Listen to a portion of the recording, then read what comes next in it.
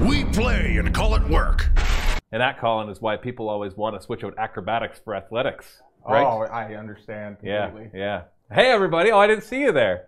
Welcome to this week's live sit and talk with me, Matthew, in the brand new bunker. This is my very first live sit and talk here at the new bunker. Not our first sit and talk. We had one last week with Luca. Was it with Luca? Yep, Luca was last week. Yes. And next week, actually, I don't even know if our schedule is the same. So is next week Josh? Can you check that for me, Colin? There? Yes, Josh had me remake it. So the reason that it's important for you to know that is because if you are watching this on YouTube after the fact, we'll have a link in the description where you can leave comments for Josh if you are a Vault member. So Vault members can leave comments. Otherwise, you got to be on the show live to ask questions. So basically, we answer questions both from Vault members who've left them throughout the week or for you, our live audience. So let's just... Oh, geez, we're getting a lot of people resubbing. Yeah, that makes sense, actually, because we haven't been live streaming much for the past month because we've been busy moving. It has been a little bit. So a lot of people have Twitch Prime subscriptions, which do not auto-renew, and so they lapse when we're not actually live streaming. So thank you so much for those who are willing to support us, especially the Darkest Stig. 6 months on a 6-month streak. 5 months from C Wills 65 on a 5-month streak. Blighted Brush Studios at Tier 1 for 3 months. Awesome. Thank you so much. And everybody else who I've missed, because I think there's others that have popped in here as well that I haven't been able to get to. We haven't opened up the queue yet for asking questions, so don't go do that yet. But essentially, our live sit and talk is where you get to chat with various content producers and employees of Mini Wargaming, and we have a rotation throughout, and we'll do them live on twitch.tv/Mini Wargaming every Thursday at 2 p.m. Eastern Daylight Time, and then they get posted afterwards on our YouTube channel for those that weren't able to make it. But obviously, you can't ask questions to the person because, well, it's all done. And I haven't done one of these for what feels like a little while, so I'm trying to think if I've forgotten any details. Colin and I were having a discussion about... I think that's about it, though. Yeah, we were talking about Dungeons & Dragons right before we started. So that's why we're talking about... As always. Yeah, always. Because it's Thursday, so the other thing that's awesome about Thursday, and I'm sorry to say this to you guys, but probably the thing that's the best thing for me is that I get to play D&D on Thursdays. Oh, we got Luca playing next door, which means you get to hear him cackle. There's soundproofing. There's a lot of soundproofing, but you cannot soundproof Luca. You just can't. Luca is the unsoundproofable? Yeah, you can put him 3 studios down, and you would still hear him cackle. It's a very high-pitched cackle. All right? So anyways, yeah, I play Dungeons & Dragons every Thursday night. Colin's actually in our both of our groups. We rotate every other week doing Tomb of Annihilation and Curse of Strahd. I GM or DM Tomb of Annihilation, and Luca DMs our Curse of Strahd, and we love it. So that's why Thursday is the best day of the week. Live sit and talk is fun too, but let me just... D&D is the most fun. So. Yeah, and I'm always in these on Thursday, so I don't mind. Thursday is one of my favorite days because I get to come in, talk to chat a little bit. So and then go play D&D. Exactly. Yeah, exactly. It's so much fun. And you might think, well, hey, Dungeons & Dragons fan, but you do Warhammer for a living. See, that's why I like Thursdays, because I play a lot of 40k and Age of Sigmar. But getting a Dungeons & Dragons time in is a little harder. Like, we do have our new show, for example, starting this coming Tuesday, Heroes of Herrenberg Season 2, our Dungeons & Dragons campaign, that will be returning to Twitch and then on Fridays on YouTube as well. But I just can't seem to get enough of the game. And since we're more a miniature wargaming channel than role-playing, I can't yet come up with a good fiscal reason why we should be doing more D&D content. But we're working on it. So thank you so much for joining us today. So for those of you who are coming in, I'm going to open up the queue. Open. So basically the way that you can ask me questions, I'll be looking at the chat a little bit too, but if you actually want to post questions, you use the command ask, which you put !ask, space, and then ask your question. Now, the one thing about Streamlabs chatbot is that if your question's really long, I have no way to scroll through it, so we'll do our best to go back and try to find it. I got Colin to help me here with that. But try to keep it a little shorter. And you can only ask one question at a time. I'll do my best to then clear you out of there so you can ask more questions as well. And we'll get into that. So we've already got questions coming in, so I'll start with those. And at some point I'm going to stop and I'm going to go over and answer questions from our Vault members as well. Try to get through a bunch of those, if not all of them. And yeah, so first question is from Dylan Bauer 101. How are you finding the new bunker, and are you looking forward to Kill Team Elites? First question, we are loving the new bunker. We still have a lot of work left to do. The move really wasn't too bad. Like, it was grueling, don't get me wrong. It was 2 weeks of hard labor, and all of our soft bodies are not used to that much hard labor. I'm speaking for myself at least. Yeah, no, I don't think most of us get to move that often. Yeah. And that was nothing but. Oh, every day I went home with ridiculously sore feet, and I stand for a living. I know I'm sitting right now, but like No, I when will we're say filming, that I don't film too often, so when I do film a game, after every day, I'm always like, wow, do my feet actually hurt? yeah, you get used to that after a while. But moving, boy, was that a lot of work. But we still got it done really well. And then we got a lot of the, by those 2 weeks that we had booked off for moving, we actually got a lot of work done. There's still lots of odds and ends. Like even the studios aren't 100% done. Like you might notice little things like screw holes that still have to get patched up. We're still finishing the sound dampening in some of the studios as well. There's still more labeling to be done on all our miniatures and all of those. They're still moving into the store. We're still waiting for the chairs for our cafeteria, which were apparently delivered weeks ago, and now we can't find them.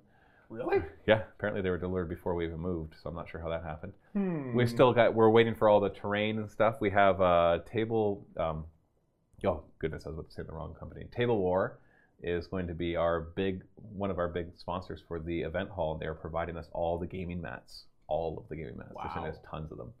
And so a huge shout out to them. You'll see their name on a lot of our events and banners and stuff as well as other terrain that we're getting. I think we're getting some stuff from Game Mat as well, terrain-wise, not mat-wise. Although they've sent us a lot of mats for our regular battle reports. Heck, I think no, this is the Table War mat. Sorry, it's a quick glance. It's not always obvious. Some of them, yes, it's obvious, but others I gotta check for the label on the side. So yeah, there's still lots of work to do. Still posters to put up, still lots of decorations to do. We're probably going to be working on it for the next 6 months, to be honest. Oh, and the bunkers aren't even actually done. The hotel rooms, they're still working on putting the furniture. Did the beds just get here? I don't know. I don't know if the new ones got here yet. They ordered the wrong ones, and so we got the wrong beds in, and so we have to send them back and get new beds, and so that's going to delay that a bit. So I hope by the summer that will be at full operation and ready to go. Our grand opening is at the end of June, so hopefully we'll at least be mostly done by then. Am I looking forward to Kill Team Elites? Not me particularly. They look cool, but I'm not currently into Kill Team. I did play a couple Kill Team campaigns when it first came out, and I really enjoyed it. And I'd love to get back into playing it, especially because it might be an easy thing to live stream. We're always looking for more stuff that we can live stream. Regular battle reports, we'll probably live stream regular battle reports, but I just don't think the live streaming is the best medium for full-size table battle reports without huge production costs. But Kill Team being on a smaller table, Blood Bowl, that kind of stuff, where you can kind of just, you can really get close and you don't have to have 5 camera operators in order to make it work. But right now, no real opinion on Kill Team. Zergalurgaderg! These are names I'm familiar with. Hey Matt, why do you think the Gene Stealers only seem to steal the human genes? I think that's... Okay, so there's 2 answers, of course. The first answer is, why did Games Workshop only create the Gene Stealers to look the way they do? And the answer to that is just limitations on, how many different models they can produce. It would be really cool if they came out with a new kit for Gene Stealers. Well, let me step back a second. I think it would be really good if they scrapped the entire Tyranid line and redid it from scratch. Having put that aside. Wow. Oh, yeah. I love Tyranids, but their models are stuck in the 80s. Yeah, I totally see that. Yeah, and the thing is, I came from StarCraft before I came into Warhammer, and so I love the StarCraft Zerg look. Like, they went for the whole everything's biological. If they're shooting something, it's not because it looks like they hold a gun. Yeah, I've always found that silly. They're a lot more sleek. Like, you look at the Ultralisk compared to the Carnifex. You look at the Zergling compared to the Hormigaunt. The Hormagaunts are actually pretty good, but even they have that stupid grin on their face that really bothers me. And they've done better. Like, the newer Tyranid models definitely look better than the older ones. Like, the Haruspex is a great model. Heck, even the new Zone Throat models. Now that I'm used to their aesthetic, I appreciate it. But I would just die and go to heaven if they announced that they're coming out with a whole new line of Tyranids. Like, even redoing... They can give it... You know what? Give it the whole Primaris treatment, where you're not replacing... Wow. They're not replacing models. Primaris Tyranids. No, it's not... No, they're not that they'll be better Tyranids. It's that the hive mind is always creating new species. And yes, they still have termagants, but they have this new type of, a permagant. There you go. A permagant. That is clearly just a replacement for the termagant, but is a better looking model, more effective, and yet still the same number of points. So like that kind of thing, where you're like, yeah, they're not saying they're replacing tactical Marines and Scouts and Vanguard and Terminators, but based on the rules they gave this stuff, like it's so clear that that's what's going on here. So I would even go for that, like, so I can still use my old stuff in the meantime while I'm getting the new stuff painted. But okay, yeah. So why do gene stealers only steal human genes? They don't. They steal Tau genes. They steal Quark genes. They steal actually any kind of genes. Just the models that you see are the gene stealers that are the result of the human gene. So that's the answer to that question. So we actually have canon proof that they steal other genes too. Oh, we got a comment that got cut off. Eagle X111. I don't have a timestamp for you because I hit pick next. Oh, sorry. no. I've been planning to paint a Death Guard army in gold with blue, green tentacle skin parts and red for cloth and glowing parts. Do you think this would look good on the tabletop? ... And any advice on painting these guys would be a great help. Thanks. I will just answer this really quickly for you because I have the same answer for anybody else who asks me painting advice. Ha ha ha ha ha. You're asking the wrong person. You were one day early for a show. Yeah, Chris tomorrow does the Painting Auxilium where he answers questions about painting, so you can join his live show tomorrow at 1 p.m. Is it Eastern Daylight Time? Or is it 2 p.m.? He's at 1. He's at 1. Okay. This is the only show at 2. It's the only one at 2. Okay, so yeah, join him tomorrow to ask painting questions. I have not literally, it was just yesterday, Steve asked me, did you take my paintbrushes? And I laughed out loud in his face. It was awesome. I literally burst out laughing. I'm like, really? And he's of like, all the people here. I know. He's like, I know. I asked everybody else already, though. I haven't touched, literally, I haven't painted anything for 6 or 7 years. I can't remember how long. I think it's been 6 years. I don't enjoy painting. I love the hobby. And I know this sounds backwards, and some people are like, you can't enjoy the hobby unless you paint your own miniatures. I disagree because I enjoy it. I enjoy it plenty, and I don't paint my own miniatures. I don't want to paint my own miniatures. I don't take pride in painting my own miniatures because I suck at it. And I painted a lot of miniatures when I first got into this hobby. I painted over 1,000 miniatures. Never enjoyed it. I got passably okay at it after 1,000 miniatures. Passably. Passably. Like, I don't even technically know if I passed. I think it's still like at 49%. In fact, you were probably so unhappy while doing it as well. Oh, no. I liked it at first for the first 10 miniatures that I painted, and then I was like, why am I doing this? C-Will65, who is starting the next season of D&D, of Dungeons and Dragons. Well, we've got one return. We have Brother Rin coming back, reincarnated, so Jeremy will be joining us again. Steve is also going to be playing again, but he is not going to be playing Nibs Bumplikin. He's going to be playing a relative of Nibs Bumplikin who is much less grouchy. He's playing a halfling wizard who's a professor of archaeology and psychology. Not as stabby. Yeah, not as annoying. Steve got tired of playing Nibs and how negative he was.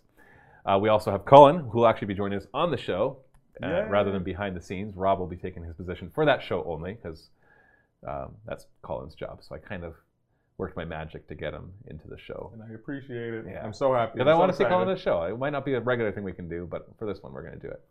And he's playing a paladin who is helping out Brother Rin. That's the idea. Yep. That's the idea. And then we've got Mrs. Doubtwater, being played by Vito, a human warlock who is Steve's character's maid for the past 30 years. And Steve's character is unaware that she is a witch, essentially. So it's going to be 4 people. So it's Heroes of Herrenberg Season 2. But I will tell you right now, it's a Lost Laboratory of Qualish is the module. I actually purchased the module. It's an official one, although it's not as major a one because it was made as a special thing for charity. No, we didn't do it. Wizards of the Coast did it. And so don't read the module if you don't want spoilers. Okay? It'll be a lot of fun. Also, guys, my keyboard is not working right now, so that's fantastic. Why is your keyboard? Oh, your batteries died? No, it's this one, and I have one on order to replace it. But so you're not able to reply to comments? Maybe. So yeah, if I'm not talking in chat as much as I normally do, that's why. Oh, yeah, he's trying. Oh, yeah, there it goes. No, maybe. Yeah. It works occasionally. No, we'll see. Balfour, what is the thing you like best so far moving into the new place? Oh, I love the new studios. They're fantastic. I like the organization of the miniatures and terrain. It's way easier to find everything now. I love my office. I can close the door. And it's locked. So people leave me don't alone. Walk through your office? They don't have to walk through my office. I haven't yet used my napping couch. Other people have sat on my couch, but I haven't had time to nap yet. There's been many days when I've come in thinking I'm going to be using it today, but then I just got so busy. We have been crazy busy here. It seems like every minute of my day now is filled because we're still getting all the odds and ends done. And that's with me dumping the majority of that stuff onto Josh and to Cullen. And still, I have nonstop things to get done. So just the whole place has a different feel to it. I'm very proud of it, I should say, even though I'm not the one that did it. Like Dave is the one that really oversaw the whole thing. But as the business owner, I'm very proud of it. And I know when people come in and I show it to them, it's fun to show it to them. The other place, I'm just like, yeah, this is where I work. The studios are cool. The rest is garbage. Yeah. It was very much like it's very dirty feeling. On first entrance, you're like, where is this place? Yeah, what did I just walk and you're into? like, okay, I see the rooms and it makes sense now. Where I feel like this is, the whole thing. You want to be like, hey, you want to come check out where I work? Because it's pretty cool. Yeah, because I was showing, like, we had a couple of our insurance people come in yesterday so they could I wanted to give them a full tour so they knew how to classify everything. And when they just walked in the door and they saw the walls that were gray with the little bolts on it, they're like, this is really cool. And I'm like, well, yeah, okay, I guess this is. But I'll show you cool. And they were very impressed by that. So I like all that. It just feels great. Part-time Pirate, do you have pricing set yet for the rooms in the bunker? Also, what would it look like for couples coming to stay? We don't have pricing set, and pricing is going to vary. It's kind of like a hotel. You're going to see varied pricing. During busier times, the price will be higher. Essentially, what we're going to be pricing it at is it's going to be competitive but not cheap compared to other places to stay. I'll be honest, you'll be able to find many cheaper places to stay than here. Because we only have a few rooms, we can't afford to rent them out for next to nothing. So it'll probably be like if you were to look at the scale of expensive or of places to stay in Welland, we're going to be on the high end of that. Compared to Niagara Falls, which is 20 minutes away, well, they have everything from the 5-star resorts, which will be way more expensive than us, to dingy $20 a night, pay by the hour places. Just the loveliest places. Just gross. right in those red light districts. Oh, or you're just like, yeah, pay by the hour. Yeah, I'm not going anywhere near that place. I always felt bad because I'm like, people come all the way around the world to see Niagara Falls, and they have to drive through. You have to drive through that first. There. Yeah. So that's kind of where the pricing is going to be. But I can't give you an exacts yet because honestly, I don't have them. And then what would it look like for couples to come to stay? Well, we have different kinds of rooms. We have 3 small rooms. And when I say small, I mean small. Like basically there's room for a bunk bed and like one piece of furniture. And every room has its own private bathroom. So you'll have that as well. And they're bunk beds. So that's like 2 buddies that want to come in together. They are double-sized bunk beds. So technically 2 people could sleep in one of them. Like you can if you're the right size. But we do have 2 bigger rooms. Like I believe one of them actually has a full-size bed. I think it's the one, and then that one should have its gaming table in it as well. Right, it's more a suite, so it's the more private for a couple, or you can come in. It actually has I think it'll have its own gaming table too. Mm-hmm. It keeps changing, and so I don't know. Right, like it's almost Dave's taking care of that. I'll tell you when it's all done, but that's the basic idea right now. Gabby Walkie, anyone from Mini Wargaming coming to Warhammer Fantasy this weekend? Or is that what that means? WHF? Warhammer Fantasy this weekend? WHF? I don't know what that is. I don't know what that is, so I can't answer. I don't think anyone's doing anything this weekend that I know of. Catfish 666. What was the most stressful part of the move? How about the most frustrating? The whole thing was stressful. What was the most stressful part? I don't know. There wasn't any one thing. We had a flood in the Necromunda thing, but honestly, I saw it. I'm like, oh, there's a flood. They're taking care of it, and it didn't bother me. The construction crew's been around, and they've been wonderful to just do whatever needs to be done. They're still working on stuff, and so it's nice to have people that we can just hand things off to. Mm-hmm. The most frustrating, honestly, I can't complain about the move. It was easier than I thought it would be, and I thought it was going to be really hard. So it's not that it wasn't hard. It went a lot better than I thought it would be. So I'm actually quite pleased with how everybody worked together. I was very, very happy with that. Yeah, I mean, the only frustrated, nothing really. Nothing really. It was great. As great as a colossal move can be. Like it was colossal. It sucked. I've never moved anything that takes that long. Like you move a house and you're like, oh, it's done in one day. Or even half a day. I mean, if it's packed well, you can be done in half a day. Exactly. Unpacking takes the while. But that's like you leave the couple alone to unpack the entire house for the next 2 months. But here it's like everybody's working together, so it's nice and fast. Captain Garadon 7, are you ever going to do another Blue Collar Heresy role-playing campaign? We have no plans. Your question, honestly, I feel like there's certain frequently asked questions that I could like have a little soundboard and press a button and have the answer for. And your question falls under and this is not an insult. This is, I just want you to understand how we run our business until the events get going, that is, and that'll really change it. But if your question falls under are you ever going to do fill in the blank? And the answer to that question is always, if it's not in the next 4 weeks, I have no idea, because we don't plan that far out. Now, having said that, once we get our events going, those will be planned for months in advance, if not even like a full year in advance. And that important thing for that, obviously, is because we're having people participate in it. So people need time to book time off work, to get their flights, to decide on going on a vacation, whatever it's going to be. And so at that point, though, all the information will be available on our website. And so right now, everything's up in the air. We pretty much announce our ideas as we get them, and are just doing our best to keep up with the workflow that we have. So no plans, but that doesn't mean we wouldn't do it. Oguma. I'm trying to keep playing 40K, but the edition doesn't suit me. The 360 view of vehicles and other little things that add up. Any advice how to enjoy this edition more? Don't play it. Play a different game. Now, I say that not tongue-in-cheek, but you don't force yourself to like a game. Now, there are some exceptions to that. If, for example, you love tabletop miniature wargaming and the people you play with refuse to play anything else, well, then you've got to find a way to enjoy it, or just not play it at all. Like if, for example, if you have a group of friends that want to play D&D and they all want to play 2nd edition, and you're like, I'd rather play 5th, but they all want to play 2nd edition, so the only way you're going to play D&D is to play 2nd, well, then you just have to accept it. What I would do is, what I have found for myself, if you are forced to play it, meaning not obviously you're never forced to play it, but if you're forced to play it because you really have no alternative, so it's the only miniature wargaming you'll get in, is you've got to kind of forget what you don't like about the game. Like, for example, some people don't like how they replace templates with just D6 shots or D3 shots. But you have to kind of think it's no longer that game. It's a new game. They're not trying to represent a teardrop template anymore. This weapon just does D6 shots. Like, forget about it in the sense of a blast. Just abstract it beyond that. If you're thinking, well, the vehicle, it can shoot 360 degrees. It's like, well, before you had these physical weapons, and first off, that provided its own problems. But it did give a visually thematic look.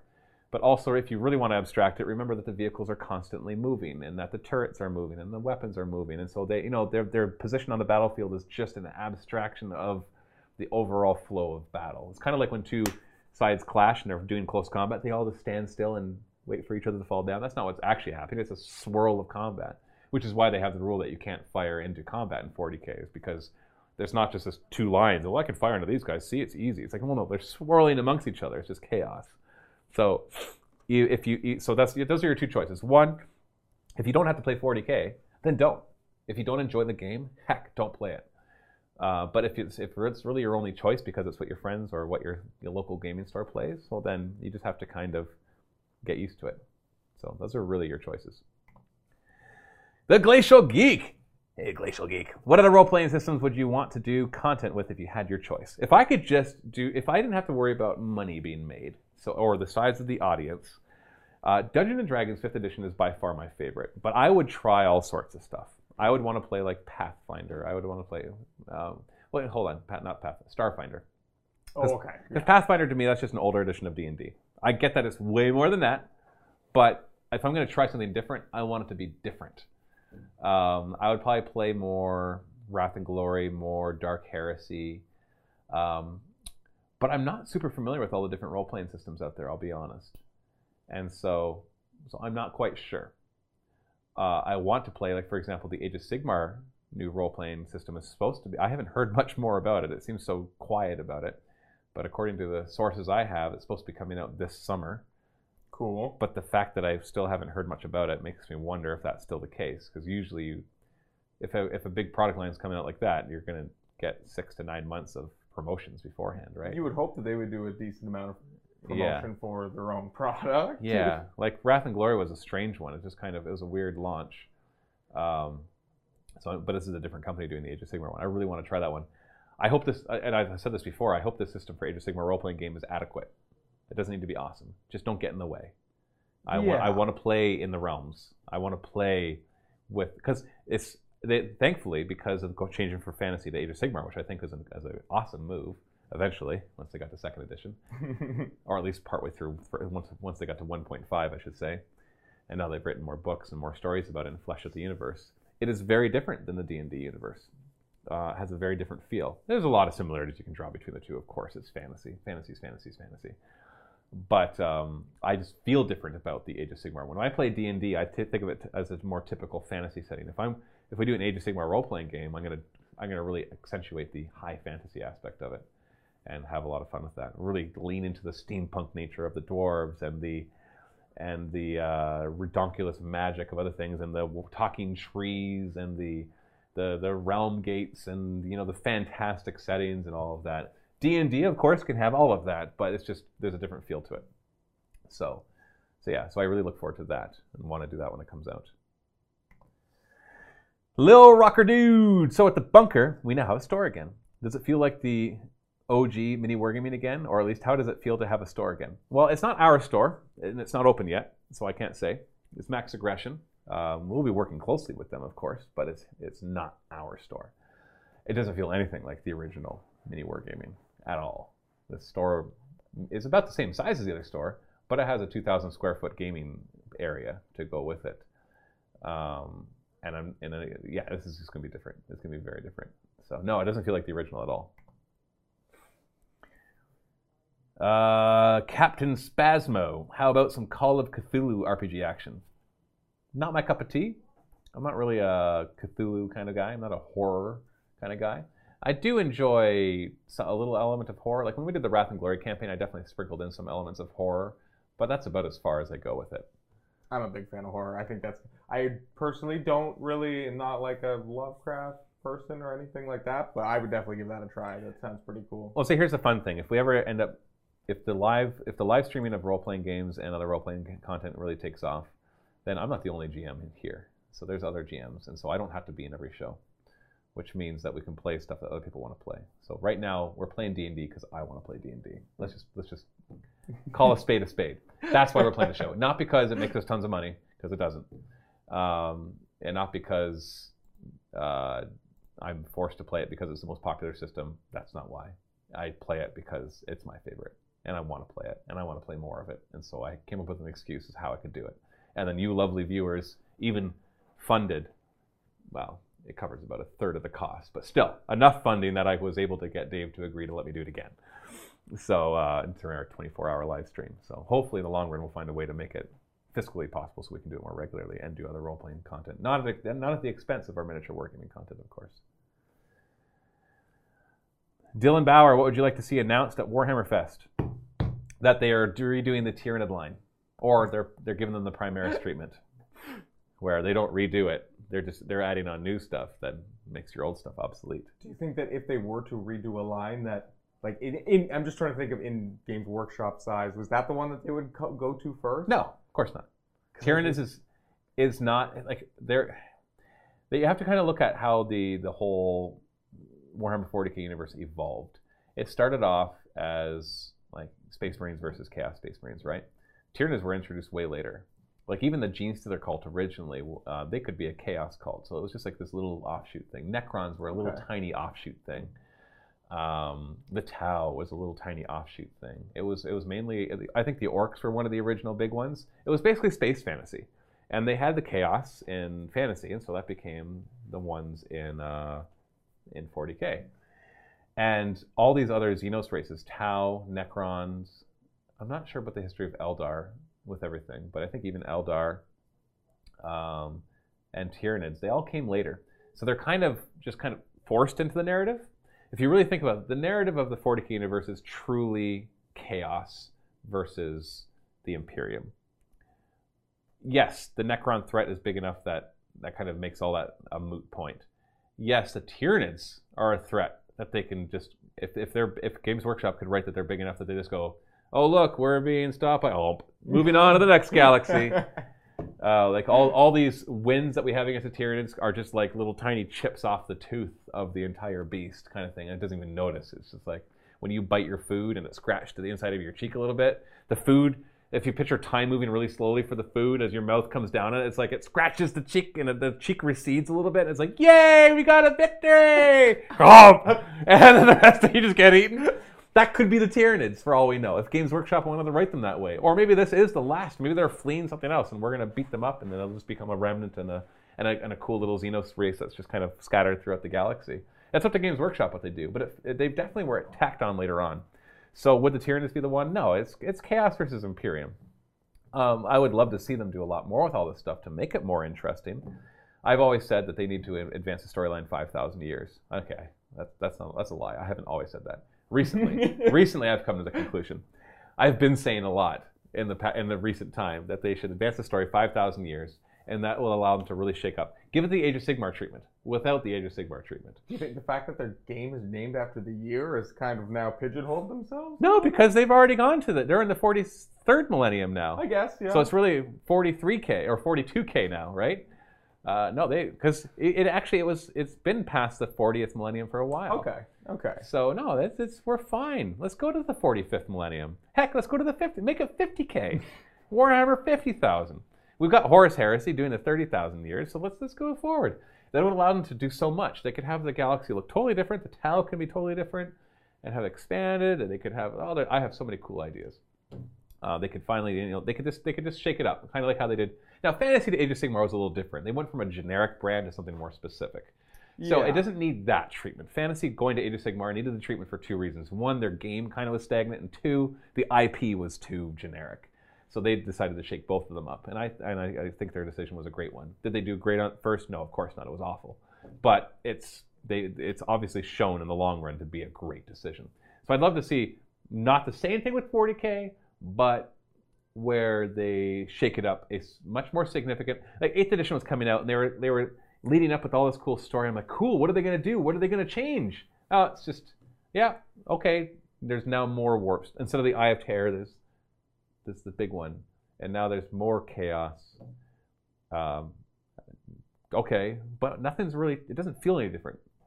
It's just now it's more desperate. Like, how can you get more desperate than the redonkulous amounts of desperate it already was?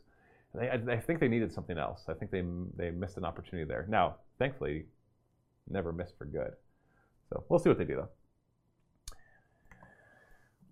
BBQ XXGG, thinking of running a fun little made-up campaign locally with some friends. One of the battles is a small bunch of orcs are defending against a wave of 100+ Space Marine infantry. ... That's a long comment. I can't see the full long comment. All right, where are we at? Sorry. If it's a super long one about, I don't know. It's a BBQ XXG. So 100+ Space Marine infantry. Thoughts. Brackets. Roughly 40 intercessors, 40 tacticals, 30 scouts. The goal is to make it to the other side by turn 6. Must have at least half of your remaining army alive within 9 inches. You won't like it. If your goal is, if any narrative or any scenario where somebody has to get from one side of the board to the other, they're usually not fun. This game is not a game that allows for that type of movement. I can tell you that right off the bat. Having written many a narrative scenario to try to make things like that work, it rarely works. You have to have the perfect combination. It can't be foot slogger. It has to be things that are flying, and you've got to have ways to teleport things around.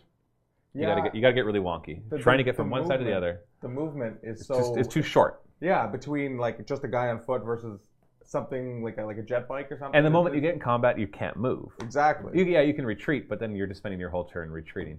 Mobility is just not one of the strong suits.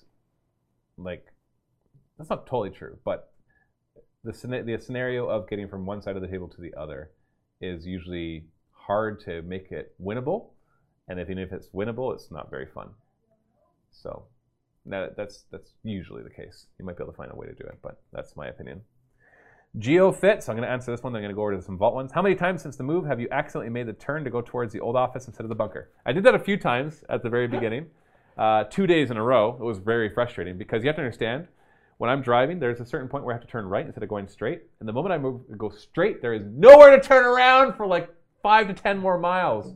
It's so annoying when I would miss that. Where was it? It's on Woodlawn. Is that just I was supposed to turn right onto Niagara Street, and instead I would go straight. And so I'd have to turn into the mall, go through the mall parking lot, and then come out. And it's just an extra like 2 or 3 minutes.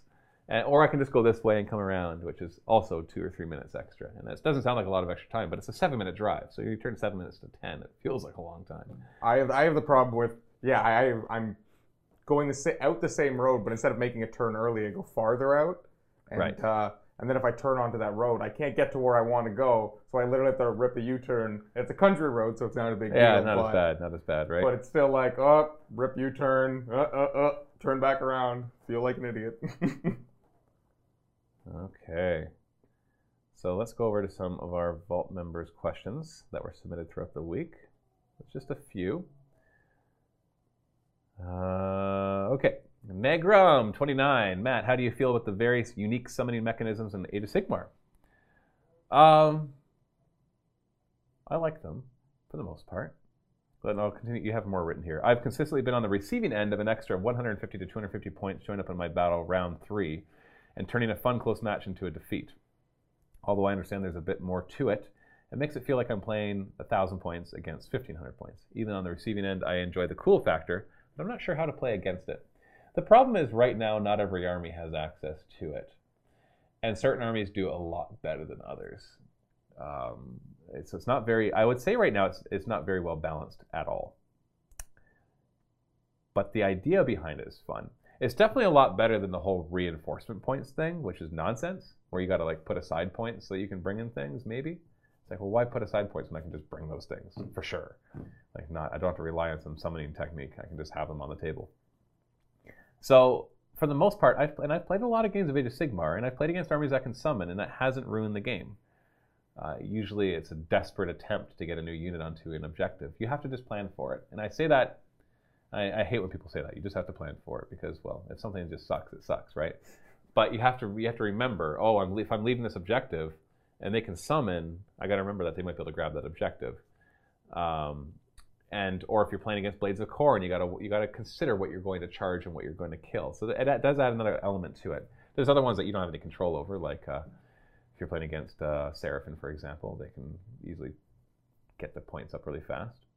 But for the most part, I find that it adds a cool element to the game, but I do agree that it's still not balanced.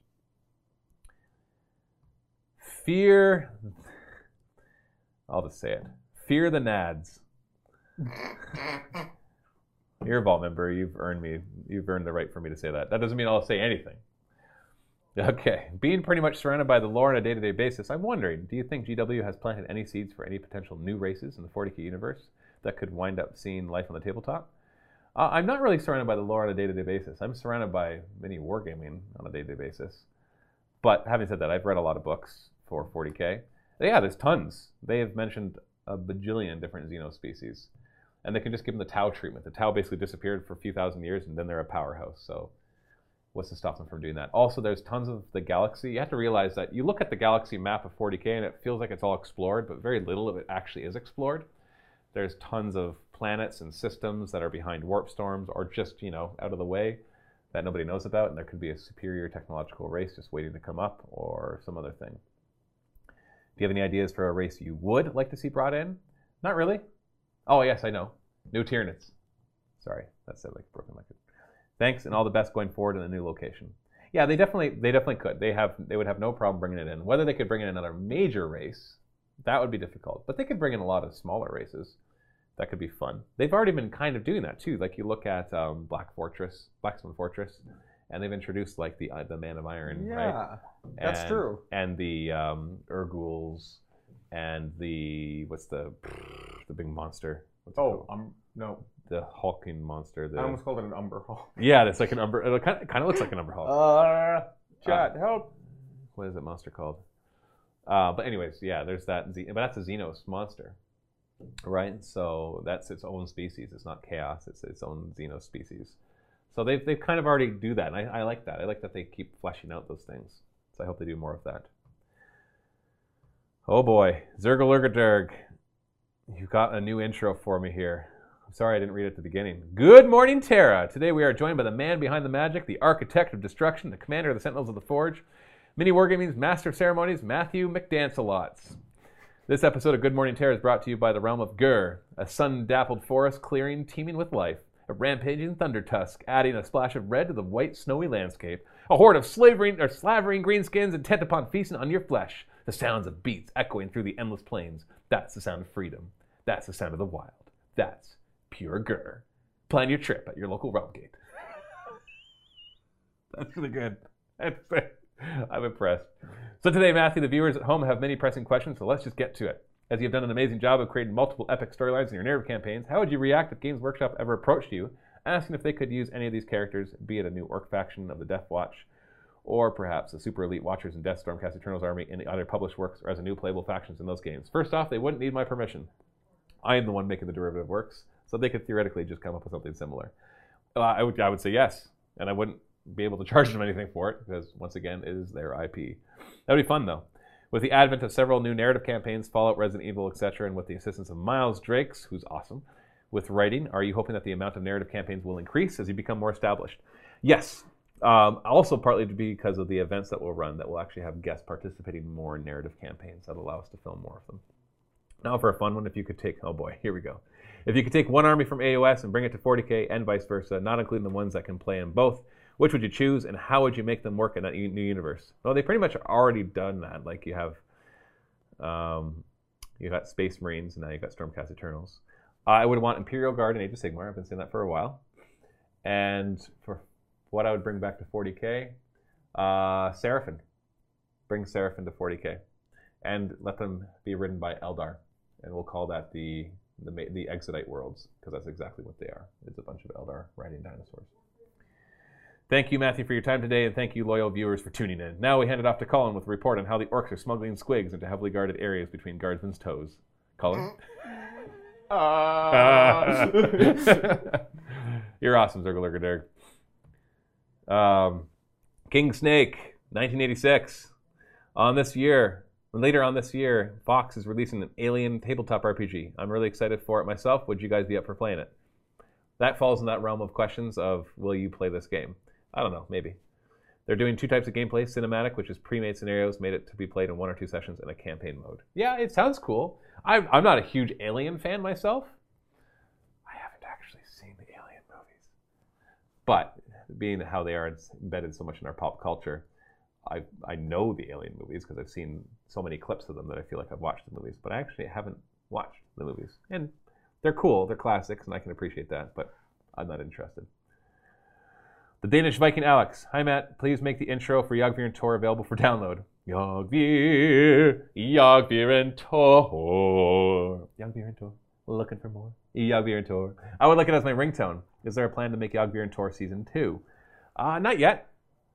Once again, that falls under the soundboard questions of, it's more than 4 weeks away, so I don't know the answer. So I feel like that should be one of them. Grendal, is there any way these sit and talks can be made into a podcast so those of us who have long commutes can listen to them as we go to and from work? You used to convert them way back, when you first started these sit and talks. Now, we already podcast our RPG shows. Yeah, actually, now that we're in the new building, I was actually planning on doing it. So all right. We'll make this happen. Make it so. Done. It'll happen. And if you don't have us followed on Spotify, Google Podcasts, Apple Podcasts, or any of the other podcast forums, you should follow us there. And that's where they get posted, right? Yep. And obviously the Sit and Talk, we do it Thursday, and then it'll come out on Saturday, just at the same time as the YouTube one. I can set it to schedule the upload, so it'll come out at the same time, so nobody will have an advantage either or. And there you go. I don't care. We'll make that a thing. Whatever. I'm gonna write it on this little whiteboard I have. There you go. And make it official. All right, Colin's gonna work on that. Make it so. Look at that. I'm Captain John Luck Pickard. Okay. GBC 343. Hi, Matt. Salutations and congrats on the new building. Thank you. It's looking nice. Question. I've been hearing quite a bit of talk lately on websites and in hobby areas that the 40K rule set is getting a little bogged down in tons of beta rules, FAQ erratas, and arguably flawed attempts to rein in cheese and soup lists. A common fix I hear is that maybe a new edition is needed to smooth the rules out again and correct inherent... No, that's not the solution. Trust me. And correct inherent issues with the rules mechanics. What do you think? Okay, here's what I think. They're damned if they do, and they are damned if they don't. Because what happened in 7th edition, it got bogged down too. But one of the major problems with 7th edition is they didn't errata things quickly. They didn't put out regular big FAQs, and they didn't do a chapter approved on a yearly basis to help balance things. And people complained about that. They complained about how old things just stayed old, and the newer stuff kept trumping the old stuff. Now they've heard all those things, and they've realized, hey, if we want to make a better game, we need to regularly have erratas, regularly have FAQs, make chapter approved every year so that we can retool and rebalance things and introduce some fun extra beta rules and fun stuff like that. I think what they're doing is perfect. It is impossible to run a game as complex as 40K, keep adding new codexes to it and new beta rules to it without it feeling bogged down. Somebody who's a regular can keep up, but somebody who's new coming in is going to have a hard time. That's just going to happen with a game like this. You just got to put in the time to learn the rules. The alternative is to have a simpler game, and people don't want that. Not for 40K at least. If they want a simpler game, there's plenty of others that are great and simple. 40K is not meant to be that. So I think they're doing exactly what the community's asked for, and not the community is getting it. Some people are like, hey, I don't want this much stuff. But I think it's making them way more money than not doing it, so it's definitely worth it to do. Having a new edition as a fix is not a fix. And the reason I'm going to tell you that is because when 8th edition came out, they had to, because it was such a big change, they had to redo every single codex. And so what they did is they put out the indexes, which were not a big fix. They were, saying they were a mess is not the right word, because they were actually very well organized. It's more that balance was all over the place. And because they didn't have the codexes to give them all purpose. And so then they rapidly came out with all the codexes, or at least a lot of them, to help that. And now it's great. So there is no quick fix for this kind of thing. It's a complex game. There are a lot of factions, a ton of models within those factions, and a lot of rules to balance. And I think they're doing a great job. I've heard complaints that the detachment-based system for list building in 40K is too abusable. I do agree with that, and favors some armies more than others, definitely. Any army building system will favor some armies over others, though. There's no way around that. If I say, well, we're only going to use the battalion, for example, then people can be like, well, that favors armies that can fit nicely within that. What if I'm an army that likes to bring, I have access to a lot of really good fast attack. I can only bring 3 fast attack. Whereas somebody else has really good troops compared to my troops, and they can bring 6 troop choices. So I think the major problem with the detachment system is the Supreme Command detachment should not even be there. It should not exist. Or they need to make the Lords of War a required part of the Supreme Command detachment. Also, if somebody, I can't remember who said it the other day, made a really good point. If you have a Supreme Command detachment, your Warlord has to be in there, because it's the frickin' Supreme Command detachment. Yeah, that makes sense. Because so often it's abused. Like, this is my Imperial Guard army with the Supreme Command detachment of my 3 Custodes bikes. Mm-hmm. It's like, why aren't they in charge? It's the freaking Supreme Command detachment. They're Custodes. It's like, no, they're just, this is my CP generating bubble, and so these three guys just showed up. Yeah, exactly. But this is an Astra military army, so I can have access to all that cool stuff. I think also a lot of the other ones that only give you 1 command point. See, those ones are fine because they only give you 1 command point. It's really the Supreme Command detachment. That's the one that bothers me the most. So, I think it's a complex game, and it's going to be hard to have a balanced system of making it. 30K has a better system, but they're also way less complex. There's mainly Space Marine armies, and they're all just different flavors of each other. So it seems more balanced, but it's just actually there's less variety to it. Like chess is more balanced than 40K, but there's literally 2 armies, and the only difference is that one gets to go first. That's the only difference of those 2 armies, and obviously the position of the king and the queen, so that they're facing each other. So yeah. Lastly, is anyone in the studio adopting the Hedonites of Slaanesh? Just curious. Cheers. Yeah, Vito and Steve. 2 people. Yeah, we've already had some battle reports go up for it. So yeah, this is 4 days ago, so I think there's already been battle reports put up for it. Miso, hey Matt, what happened to your Twitter? I just didn't have time. It was ambitious. I'm like, I'm going to have my own personal Twitter. I'm going to reply to everybody. How long ago was that? That was like a year ago. Oh, okay. And I lasted like, I think 2 weeks, and then I'm like, oh, it's so much work. I don't have time for this. You could have tweeted out during the move. It would have been epic. Yeah, instead we just posted on our Facebook. I just can't keep up. I just don't have the time. I'd rather be so many other things I'd rather be doing. 2, how is the move and how is life in the new building? Already answered that, so let's move on. 3, have you read the Warhammer Young Kids books yet? You once said you would and review them. How are they? I haven't got. They were actually gonna. I haven't got them yet. I do want to read them though. Or is that an old book? We just got that. Oh, okay. Grim sent one. So okay. I'll have to take a look. 4, what is next for mini wargaming role-playing? Already answered that. Have you thought about getting staff to stream themselves playing video games? They keep asking. I'm not paying you to play video games! That's what it comes down to. Some Magic the Gathering arena by Luca in the evenings could help grow the Twitch a bit, even if it increased staff costs a little. Not worth it, man. So you grow the Twitch a bit when I'm paying all. I would gladly play. Yeah, of course you would. Of course you would. Almost every day when I go home. Exactly. I'm not paying overtime to do that. And if it's not overtime, that means you're not making battle reports. I'd rather than be making battle reports. 6, have you seen Avengers Endgame? Oh, yes. And or The Battle of Winterfell? And if so, what are your thoughts on it? That's Game of Thrones. Oh, I don't watch Game of Thrones. But I've been hearing people complain about season 8 of Game of Thrones, but having not followed it, I don't really have any comment. It's not been my favorite. It kind of feels like when you get to the end of a show and you're like, I just want to see it end. Like you're just like, kind of drawn out. I have committed so much time, but I'm just gonna see how it ends. Right. So and then they kind of draw it out. It's been a little bit of a grind. Yeah. But I mean, I get that. Well, TV shows often fall into that trap. Exactly. Where they're like, well, we can't reveal the big thing yet because then people will stop watching.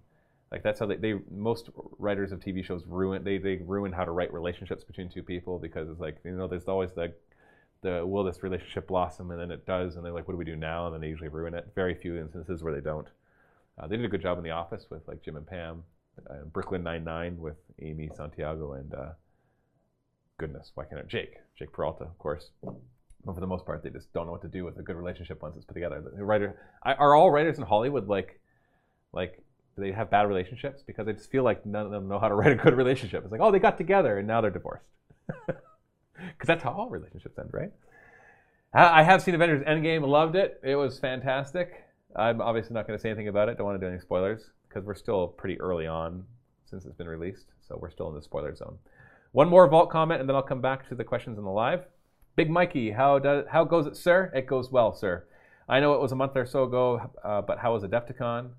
Any new games you saw? Adepticon was a lot of fun. My wife and I enjoyed it a lot. Any new games you saw that you would love to try out, either on the channel or Private Gaming Life? I always see lots of games I want to play, but just knowing I don't have time for it, I try not to get too excited. I got into Champions, the new Age of Sigmar card game, a little bit, and then I had to uninstall that from my iPad because that was time-consuming. That's also a really good game. It is a good game, though. That's why I had to uninstall it. That's how I treat my gaming life, like video games, is I install a game, lose control, and then uninstall the game. I just can't do it. The only games I seem to be able to pace are, I actually have an HTC Vive, a virtual reality system. Those are the only ones where I can pace myself because you're physically playing. So you actually get tired, which is great. It means that you're video gaming, but you're getting some exercise at the same time. So I have fun with that. Was also wondering if going to Adepticon or other large events sometimes loses some of its magic because of any need you feel to network and reach out. Actually, that's why I enjoy it. I enjoy the networking. Keep on being awesome. Bunker looks amazing. Can't wait to come play there. Well, thank you. All right, back to StreamBot. I got a lot of more questions to try to get through. I won't get through all of them, but I'll do my best. Balfour, any significant models or terrain that just lost or broken during the move? Able to repair everything? Actually, we did pretty well. Yeah, I know. There was little bits of breakages here and there, but nothing major. No. So and everything made it over. I don't think there's one. Obviously, there's those first couple days where you're like, things are missing because they're packed away in boxes. But I think everything is. We found pretty much everything.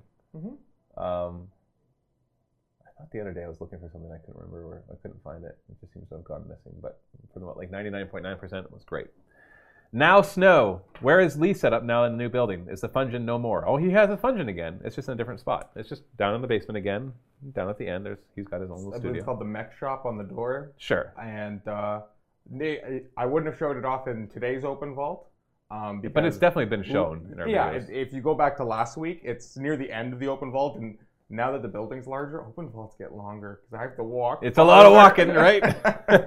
Just walking through the building is a long Open Vault. Exactly. Them for you. When will you have tournaments at the new place? Are there plans to make battle reports from games there and thus showing tournament level games and battle reports? When? Soon. Are there plans to make battle reports from games there? We'll see. I think so. We're going to try to make that work. But there's complications with that because tournament games typically have a time limit and filming takes longer. And so we'll have to find a way to make it work. So yeah, that's what I want to do. Miso. Lost Laboratory of Qualish is a great choice. Which do you prefer? Tomb Annihilation or Curse of Strahd? Tomb Annihilation, hands down. I have fun playing Curse of Strahd. And again, Colin can probably actually weigh in a little better because I'm biased because I DM Tomb Annihilation and I play in Curse of Strahd. And I've come to realize that I much more enjoy being a dungeon master than a player. Having said that, Curse of Strahd kicks you in the nads repeatedly. And I'm not a fan of that kind of playstyle. I found a way to make it work. I created a character who just doesn't care. And ironically, he's been my best character and best performing character, even though his stats kind of are mediocre. He's literally average. His name is Peter. Inspired by the Deadpool 2 movie, I believe it was. I never saw the movie, but I saw the trailer for it, and Peter shows up. And so I'm like, I want to play that guy. Just average looking, no superpowers. Now, he is a sorcerer, so obviously he has some superpowers, but you can't play D&D without having some sort of superpower, right? But I love playing Tomb Annihilation way more, but I'm also the DM. Yeah. What do you think, Colin? And don't feel bad if it's Curse of Strahd. No, because Colin's recently joined our Tomb Annihilation campaign. I mean, so he's only been playing for a few sessions. At so least if he says he doesn't me, like it the best, he just hasn't played it long enough to know that he likes it the best. Just kidding. Well, yeah, but I think that's part of it, honestly, because I've now this will be my third Tomb of Annihilation session. Yeah. So I'm still trying to figure out where my character fits in, and not to, and in that classic, it's pretty much the same group. There's one additional person. Yeah, that isn't you, right? Yeah, we swap. There's one player we swap out. That's why we do a different campaign every week, because one person could only make it every other week, and Luca only comes every other week. and that's true, right? So that worked out. So right now I like Strahd because I'm a fan of the punish. I love the punishment. I enjoy the punishment mechanics. It makes me feel like it's very much reminiscent of old D&D, where it was a lot more like, well, I made it to level 4, and that's an accomplishment. Right. I'm still alive. So, and it's very different to, obviously, this being my first delve into 5e as well. So, Curse of Strahd because I played it longer, but I really enjoy my characters for both. Yeah. So, I always typically lean more towards the melee tank characters. Yeah. And especially in older editions, when they got higher levels, the magic users would overshadow them more. So I'm interested to see what happens once my characters get to those kind of points. Yeah, I think it's the opposite in this one. Actually, no, that's not true. We'll see.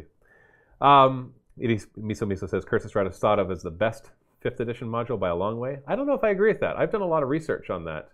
And there's a lot of controversy on that. Controversy in the gaming world, not like real controversy. It seems to be that I think Curse of Strahd is a polarizing one, that you either love it or you hate it, because it's such a grind. Mm-hmm. Some people are like, I love the grind, and other people are like, I just want to play and have fun. Like, turn it, being like, oh, look, this NPC gave us this quest. Bam, dead end. We walked by this building on our way to the level 1 place. It must be okay. Nope, you're dead. Literally, I died at that place. I'm not going to say what it is because I don't want to do spoilers. It's like, oh, but we had this random encounter with this thing that told us to come to this place and talk to him. Okay. Oh, it's full of revenants, and they killed us. What are we supposed to do? You're literally supposed to wander around and just grind up to the higher level until you beat Strahd, is what I think it is. And so some people might not enjoy that.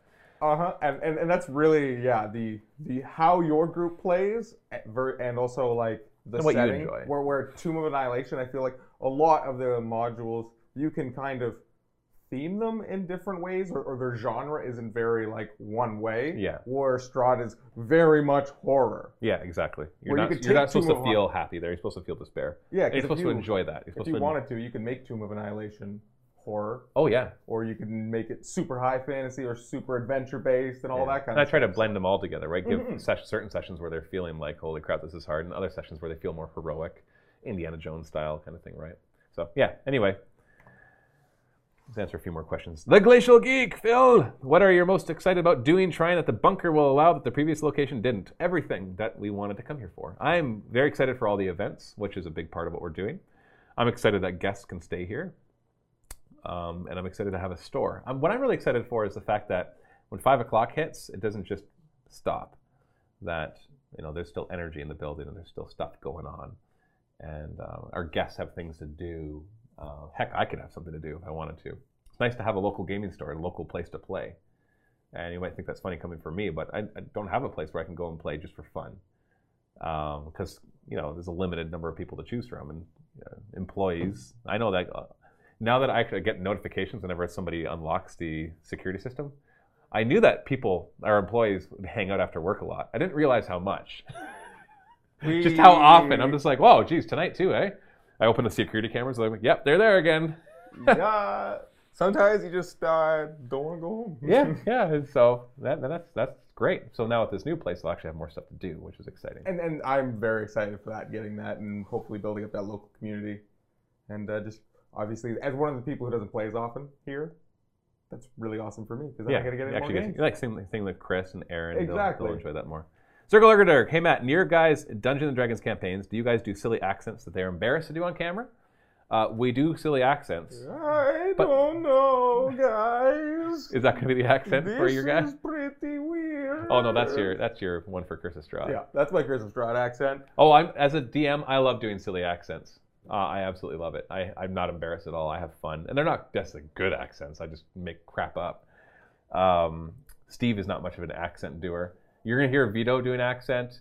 Jeremy is more just, he keeps his own voice. Colin, are you going to be putting on an accent for your character? I have something in mind. It won't necessarily be an accent, but it's definitely going to be a different voice. Like a different voice? Yeah. I always appreciate it when people try to put on a different voice for the character. It's never a requirement, though. I don't want... There are disadvantages to things like Critical Role coming out where, here's a bunch of trained voice actors, and so not everybody else expects that, and that shouldn't be an expectation. Should never be. Nobody should ever be shamed into thinking if you're not doing a special voice, you're doing it wrong. I'm sorry. No, different people enjoy different things. I personally enjoy, and it's funny because as a GM, I do different voices, but like my characters in Curse of Strahd, I keep thinking of different voices, but then I always end up kind of gravitating back to my own voice because I have a hard time maintaining a silly voice in a character for a long time, unless it's extreme. Because there's also disadvantages to that too. It's hard to be taken seriously when you have a weird accent the whole time. Yes. But it's also fun. Exactly, yeah. One of my biggest things is like I am a fairly awkward person, but I always have the mindset of like when I come to a D&D table, it's just like whatever. I'm gonna go home and I'm gonna like lay in bed and be like, I am so embarrassed. No, you gotta let loose. I just gotta fight through it. And it's just like it's so much fun in the moment, and there's the moments of like, why did I do that? And then it's like go back next week, do the same thing, have a blast. So I just push through it and have so much fun that it makes it all worth it.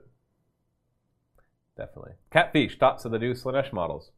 Mixed emotions. I'm never a big fan of Slaanesh. I don't like the whole sexual nature of it, and you can go on as why I'm wrong. I don't really care. That's what I feel. But at the same, they both did a better job of it, and at the same time did a worse job of it. Like you got the new Greater Demon or whatever that big character is, and it's better covered. But then you have like the other, like it's a lot of BDSM. It feels like just let's call a spade, right? Oh yeah, and I'm like, it's just. I don't think it's necessary. Slaanesh represents so much more than just excess sex. She represents excess of so much. But the problem is, we already have a god of excess violence and a god of excess eating, essentially. I know that's not what Nurgle is, but it's for sure what he looks like. And Tzeentch is not really excess. They're all excess of something, but you know what I mean? So they kind of decided to focus on the sexual part of it, which I'm disappointed by. I know people enjoy the mature nature of certain things, but I don't want that in the games that I play. So. But they did it's better, but worse at the same time. So, I'm not a big Slaanesh fan. I think there's so much opportunities for that god or goddess that they're missing on. Skull ZDM, is Dave going to let you guys help design the escape rooms? I don't know. I don't want to. Yeah, I mean, I would want to enjoy it. So I want to participate in it. Yeah, I don't want to be a part of it for that reason. Yeah.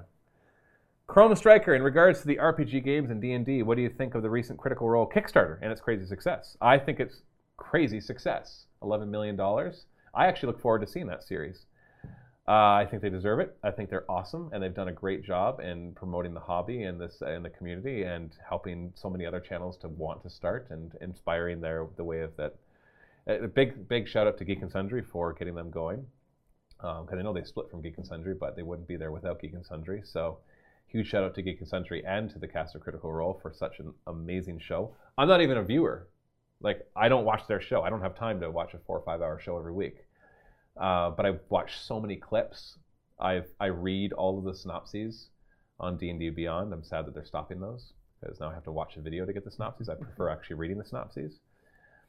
I just really enjoy everything they've done for the hobby. So it's really cool that they're getting this thing done. It's weird. Like, hey, we're gonna make a animated show. Like, I'm curious to see how it turns out, to see if it's any good. And like, they've been great at D&D. That doesn't mean it's gonna be a good animated show. Right. There's been so many famous people who get shows, or YouTubers that gone to some other platform and Yes, and it's garbage. just never really works out, Heck, right? heck, So- you have Hollywood stuff that's the majority of it is garbage. And then that's the thing. And a lot of it, I don't want to sound too general, but once you start getting more people, more production, less control over certain things, Exactly. that could impact on the quality. We'll see. Their little previews were really cool, but it's also cool because you really know the characters. And so it makes you wonder if somebody walking into it blind. That's kind of like Avengers Endgame. I think that game is a 95% if you've seen all the movies, and probably like a 70% if you haven't. Because you're not going to get hardly anything of the references. It's so good because it had all those movies and years to build up to it, to develop all those characters, that they could do simple little things and you could appreciate it, whereas somebody watching it would be like, why was that such a big deal that he did that? So many epic moments, like, I knew it! Don't want to say anything more than that. Anybody who watched the movie would probably know what I just referenced there. And that was just like, oh, it's so cool! But that only worked because of the setup over so many movies. Mm-hmm. And so I think it's the same thing. That I think the fans of Critical Role will love the animated series no matter how it turns out, but I don't know if the general public will. Because remember, as popular as Critical Role is, they're still far from popularity of major TV shows and movies. Like their audience size is, their episodes get 500,000 views, which is great. In the internet terms, that is awesome. But like in Hollywood terms, it's still a smaller show. So put that to the general public with your, let's call it what it is, a generic fantasy. What does it introduce that other ones don't do? I don't know. And so I'm curious to see how it turns out. Really cool Kickstarter though. It's going to take forever before you see the results of it because animation takes a long time. So, yes. But I really do look forward to it. Animation is a process. But my biggest one thing about Endgame, I would like to know how it's going to age. Age? Age. What do you mean? Because of that exact problem of, if I was to have kids, how do I be like, Dad, what's your favorite movie? Well, it's this. Well, Endgame's not my favorite movie. No, I'm just trying to think of like, you know what I'm trying to say? Like, at least if I say Lord of the Rings, you're just like, just watch these 3 movies. People could do that. It's yeah. Like, I like Endgame. You got to watch like all these movies to get to where you are. Except the Hulk. I never saw that one. I never saw that one either. It's the only one I haven't seen. Oh, I haven't seen Captain Marvel yet. I haven't had a chance. I actually didn't either, but I do really like Edward Norton. I never did see the Hulk. Yeah. But I like Mark Ruffalo too. So. Oh, Mark Ruffalo's a great Hulk, especially in Endgame. But yeah, I don't care how it's going to age. I enjoyed it. No. I enjoyed it. For what it is, and it's fantastic. I just hope it stays fantastic, and once the whole, like another generation, it's just that it's not a single entity, so you can't just be like, yeah, no, you have to look at it as a whole. Anyone else, just go watch It's like the last movie. book of a book series. You can't be like, that's my favorite book ever. It's like, yes, but it couldn't be without the rest. So I think it's everything in context, right? Like, what movie series has done what they've done? None of them have. Nothing. And you can't, like, you look at, everyone's favorite one to hate, Star Wars, for example. Even though they have they have about half the quantity of movies that the Marvel Cinematic Universe did, but that's spread over 40 years. And so there's no consistency to it. You have the first 3 movies, which were great, love them or whatever, you like them or don't. Even though those 3 movies weren't even directed by the same person. Right. And then you have the prequels, which were done differently with different everything, and so they turned out the way they did, whether you loved them or hated them. I didn't like them. And then you have the Rogue One. You've got Solo. Solo was a great movie. I loved it. I think it was great. Sure, it felt like Star Wars, but it's just a weird movie. I love it. And then you got Star Wars 7 and 8, and that pile of wonderful experience. It's just so, and it's so polarizing, right? But that's so different. And that's the closest thing you have. Mm-hmm. Yeah. Like, really, what other series? Like, you get like the James Bond series, but that doesn't try to be consistent. No, that's literally rebooting.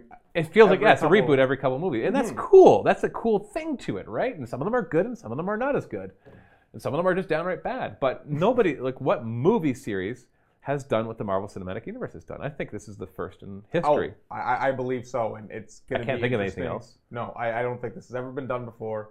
And it'll be interesting to see how this impacts everything in the future, and you can see other people trying to do it. And I mean, over the recent years, there's been a couple of the movies that they try to draw together, like the Cloverfield ones, for example. Right. They've tried to just pull some movies that, oh, these are random dystopian things that, and It turns out they're all J.J. related. Abrams is like, my universe. Right. That's not the same though. That's not the same. Yeah. You don't have because No. on top of that, you can't just look at it in the vacuum of the movies either. You've got years and years, decades of the comic books For sure. to build right? all the stories and the fan base and everything else. So you have nothing comparable to it. So, anyways, you had another part of that question about the Kickstarter with Critical Role. Can you find this one for me, Chrome Striker? Chrome Striker. Yeah. Think that's a good indication for the future of your live stream. ... I wish my keyboard worked and I could Control F. And just find it. Chrome Striker. It's going to be a longer one. Oh, it works for a second. I hit Control F, but I can't type in it. At least you can still scroll with your mouse. You find Chrome Striker? Aha, there you found them so you can copy and paste. It didn't work? I have to copy and paste letters at a time. Oh no, don't do that. Just scroll, man. Scroll. Okay. Let me try to guess what your question is. Think that's a good indication for the future of your live stream, blah, blah, blah, blah. Would you run your own Kickstarters? I don't know. I don't think it really has anything to do with us, to be honest. Yeah, it's hard to say. It's hard to say what that even means for us because it's just such a different thing altogether. Their show is very different than what we do. That Kickstarter is very different than what we do. So it's hard to make a comparison in such a generalistic way. Grimjaw, what do you think of the Warhammer Adventure bits made for the younger audience? It is a smart move in your opinion? I don't know. I haven't read it yet. And thank you, Grim, for the cookies. And for the Warhammer Adventures book. I'll let you know once I've read it. I think it's a good idea, but I don't know if Warhammer 40K needs a younger audience. It's not really its audience. For many reasons. Dylan Bauer, will there be any more map plays with Forge World? Maybe. I didn't really get good reception on that. Not that people are negative, but it just got way less views on my regular battle reports. Maybe it's the way it was titled. People thought it meant something different. Maybe I just need to retitle it. But no plans. Did you find it? Nope. Can't find it. Sorry, Chrome Striker. GeoFits, who makes better cookies, your wife or Grim? My wife. And I'm not just saying that because she's my wife. She makes fantastic cookies. Grim, thank you for the cookies. My wife makes really good cookies. I mean, that sounds really mean now that I've just analyzed what I said. Grim, you're awesome. We love you, Grim. And we just put up some posts about you today, too, thanking you for the stuff that you sent us. Yeah, no, I have had both of their cookies as well, and I enjoy both of them. I mean, I also enjoy cookies, so. I find it hard to have a bad cookie. Yeah. Lichter, and if Mini Wargaming could have one big celebrity stop in and play or do something like Vin Diesel, who would you think would be the coolest, best cameo for Mini Wargaming? Well, it would be what's the best cameo and who would I want to have the most. I would want The Rock. The Rock is awesome. Yeah. No, he seems like one of those celebrities that you actually want to meet and hang out with. Yeah. There was one other that No, The Rock is a big one. I just enjoy. He just seems so much fun. There was one other though. What is it? There's been others that are just like that. That seems like a cool guy. I'd love to hang out with him, like Ryan Reynolds kind of thing. Yep. He seems hilarious. Yeah, he'd be hilarious. But I don't know how much fun he'd be to hang out with. But The Rock seems like he'd be a fun guy to hang out with. But Vin Diesel, sure. Vin Diesel is just kind of I'd love to meet Vin Diesel because he just seems like such a funny guy, so quirky.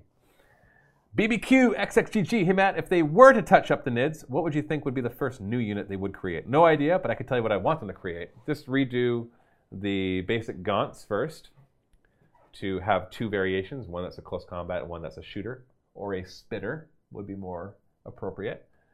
I could go on forever about this, but basically it would borrow so heavily from StarCraft because they do exactly what I would think they should do with the Tyranids, which is make them more just animals, and if they're shooting, it's because there's some natural mechanism for them to shoot. So, yeah, that's what I think. Yeah, actually, for the longest time, I didn't know that they were holding guns, and then when I saw that, I was like, what? Why would they do that? Well, it's because it was made in the 80s, right? And so they kind of just, they leaned into that. Orion the 11B. So as a long-term 40K player, I'm looking at getting into Age of Sigmar with Sylvaneth. Any tips? Planning on at least getting to start collecting. Start collecting Sylvaneth is actually really good value. Age of Sigmar is pretty easy to build for because it's not a lot of requirements. Make sure you have your leaders. Sylvaneth, by far, your Tree Lord Ancients are your best leaders. You want one of those. Your dryads make for fine battle line. There's not a lot to Sylvaneth. There's not a huge amount of variety. So, and as they just posted on Warhammer Community, they're coming out with new stuff soon too, which should be interesting. But I think it'll just be more like the endless spells and that kind of thing. So just there's not a huge range. So pick the stuff that you think looks cool. But Tree Lord Ancients are awesome, and kind of go from there. But not really any other tips other than that. That army is pretty straightforward. Too much coffee painting with all the D&D expansion talk. Thoughts on the upcoming Ghosts of Saltmarsh or the Acquisitions Inc. book? I haven't really looked into them. I am aware of both. I've pre-ordered the Ghosts of Saltmarsh on D&D Beyond because I just buy everything on there. I can't help it. I just love it. I love just buying their stuff. I just enjoy buying their stuff. Acquisitions Inc. book. I think it's cool that D&D live stream got their own source book. Don't know much about it other than that. Augur Wolf, what levels will the characters for the D&D campaign on Tuesday be starting at? Level 5. Going to be DMing Coalition for my group over the next few months and eager to see your take on it as ... Timestamp? When I hit pick next, it gets rid of the timestamp. Augur Wolf, like Auger Wolf. It's the latest one, and it's the last one that somebody asked a question. Okay. Is nobody else posting questions? I see People people chatting. talking. People are chatting, okay. It's 3:15 anyways, I'm really out of time. Okay. But I don't see any more questions coming in. I'm just making sure it's still working. It still says it's open. Been some chat and scrolling through it and not. So we're ending at and eager to see your take on it as. Well.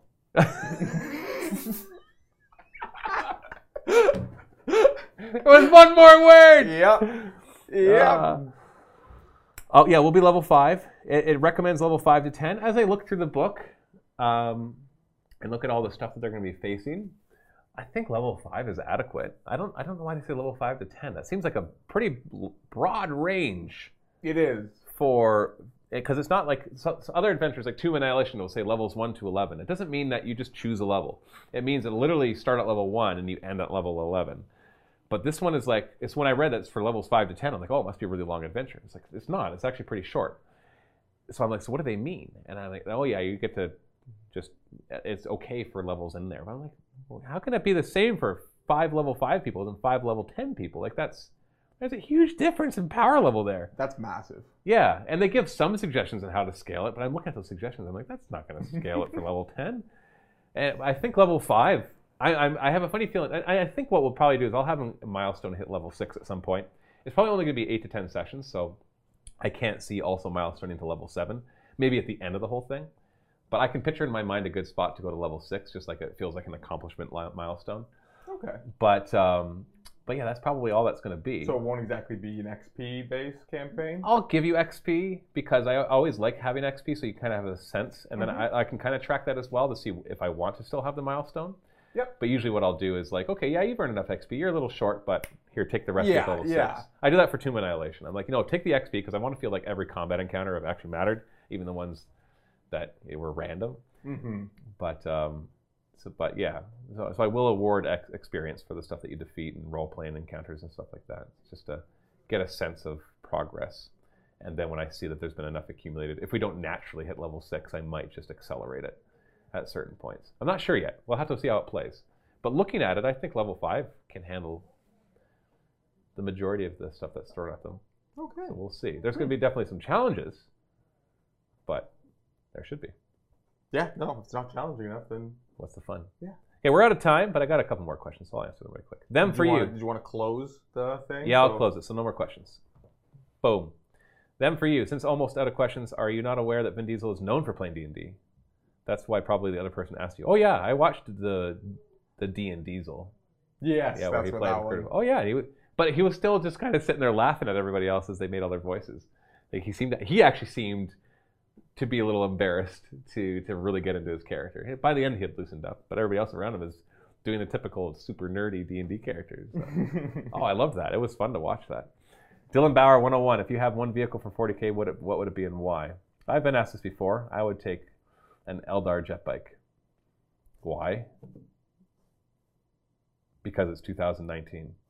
I don't know. What other ridiculous answer can I give that actually has nothing to do with any question whatsoever? Because it's really cool. Like, it's just an awesome vehicle. Yeah. That or a rhino, because they'd be super easy to park. Oh, 100%. It's like, there's nothing sticking out, it's just a box. Zergalurga Derek, do you prefer Theater of the Mind or miniatures more? Miniatures. But they both have their place. And simple, I don't crack at the miniatures for simple combats because it's just it can bog it down and lose the advantages of Theater of the Mind. But at the same time, for larger combats, I'd never want to do Theater of the Mind. It's just too complex. And I love miniatures, and we have lots of cool ones and terrain, so why not use them, right? That's all the questions I'm going to answer. Did you not get one from the Darkest Dig? I did not. I see one up here that somehow was before you ended it, so... No. What does it say? Any tips for AOS Destruction Army? I have Blades of Corn. Blades of Corn is not destruction. Mostly infantry, looking to diversify. I think that's what he plays right now, but he wants to start a Destruction Army. I love all the Destruction Armies. Gloomspite Gitz is my favorite. It also allows you to spend as much or as little money as you want because you can do Trolls, which is a mediocre level army, but it looks awesome. Or you can go for the full Grots and painting lots of models and have a good, strong army. Yeah, Gloomspite Gitz is my favorite. What other good Destruction Armies are there? There's Beastclaw Raiders. They look cool, but I find them boring. The Orc one. Why am I having a hard time with this? Ironjaws? Ironjaws, thank you. They're kind of boring too. I hope that they expand on that range because I think they're really cool, but they're just, as an army, they're really boring. So that one's a very limited range. Gloomspite Gitz is your best bet. It gives you the most variety, it gives you the most options, so you can start small and kind of keep expanding and going in all sorts of directions. All right, I think we're done here. And of course, thank you so much for everybody who's been subscribing to support us. There's been a lot this show. Well, I think it's resubscriptions now, right? People are hitting that resubscribe. Now that we're back to it, there's been a lot. And also, if you're like in the tier 1, you can announce that you've resubscribed. Yep. So it looks like you're resubscribing then, but you've actually resubscribed already. Yep. So I'm not trying to downplay. I'm just trying to say thank you so much. It's actually cool because now we've been streaming for long enough that people are starting to get the silver badges too. So we have silver and bronze badges flying around in chat, which is How many months do you have to do to get silver? Is it 6? It's 6. 6? Yeah, that's basically how long we've been going. So I don't know if gold is at 9 or 12. Probably at 12. I don't remember. All I know is that once we become partner, we'll actually have enough. We'll have tons of emojis. Mm-hmm. Right now we're limited. So no matter, even though we have so many subscribers, we're still limited. So thank you so much to all of you. So I'll just point out. Here's my shameless promotion. Our live stream. We want eventually the live streaming to be a big part of Mini Wargaming, meaning that we'll be live streaming almost every day, all sorts of kinds of shows, not just D&D, not just like these shows like this, like the Sit and Talk, the Painting Exilium. They're short shows. That's not what I'm talking about. I'm talking about like streaming 8 hours a day kind of thing. And with the events coming up, we'll have lots of content, but we need the funding to make it make sense. Because if we stream instead of making battle reports, that's videos that we're not putting in the vault. That's not getting new vault members, or that kind of stuff. I'm talking about like shows that we're going to stream that will only be viewable by Twitch subscribers and Silver Vault members, of course. Silver Vault members will always and forever get the Twitch stuff unless something major changes. That is our plan. That's kind of a combination. I don't want people to think they have to get both. And you always have the disadvantage that you have to wait for it to get uploaded to the vault, but at least you'll get the answer right there. But if you want to see the live stream succeed, we need subscribers. That's what it comes down to. You can view all you want, and viewing is awesome. Commenting is awesome. We appreciate that. But in the end, the subscribers are what fund the show and allow us to do this. And right now, we don't have nearly the subscribers even to cover a half the cost of doing these shows. And we want to do more of them. So if you're interested in seeing this live stream, please consider subscribing on Twitch at any level, tier 1, 2, or 3. If you have an Amazon Prime account or a Twitch Prime account, you have a free Prime subscription you can give every month. That is worth the same to us as a tier 1. Like, we get the same amount of money from it.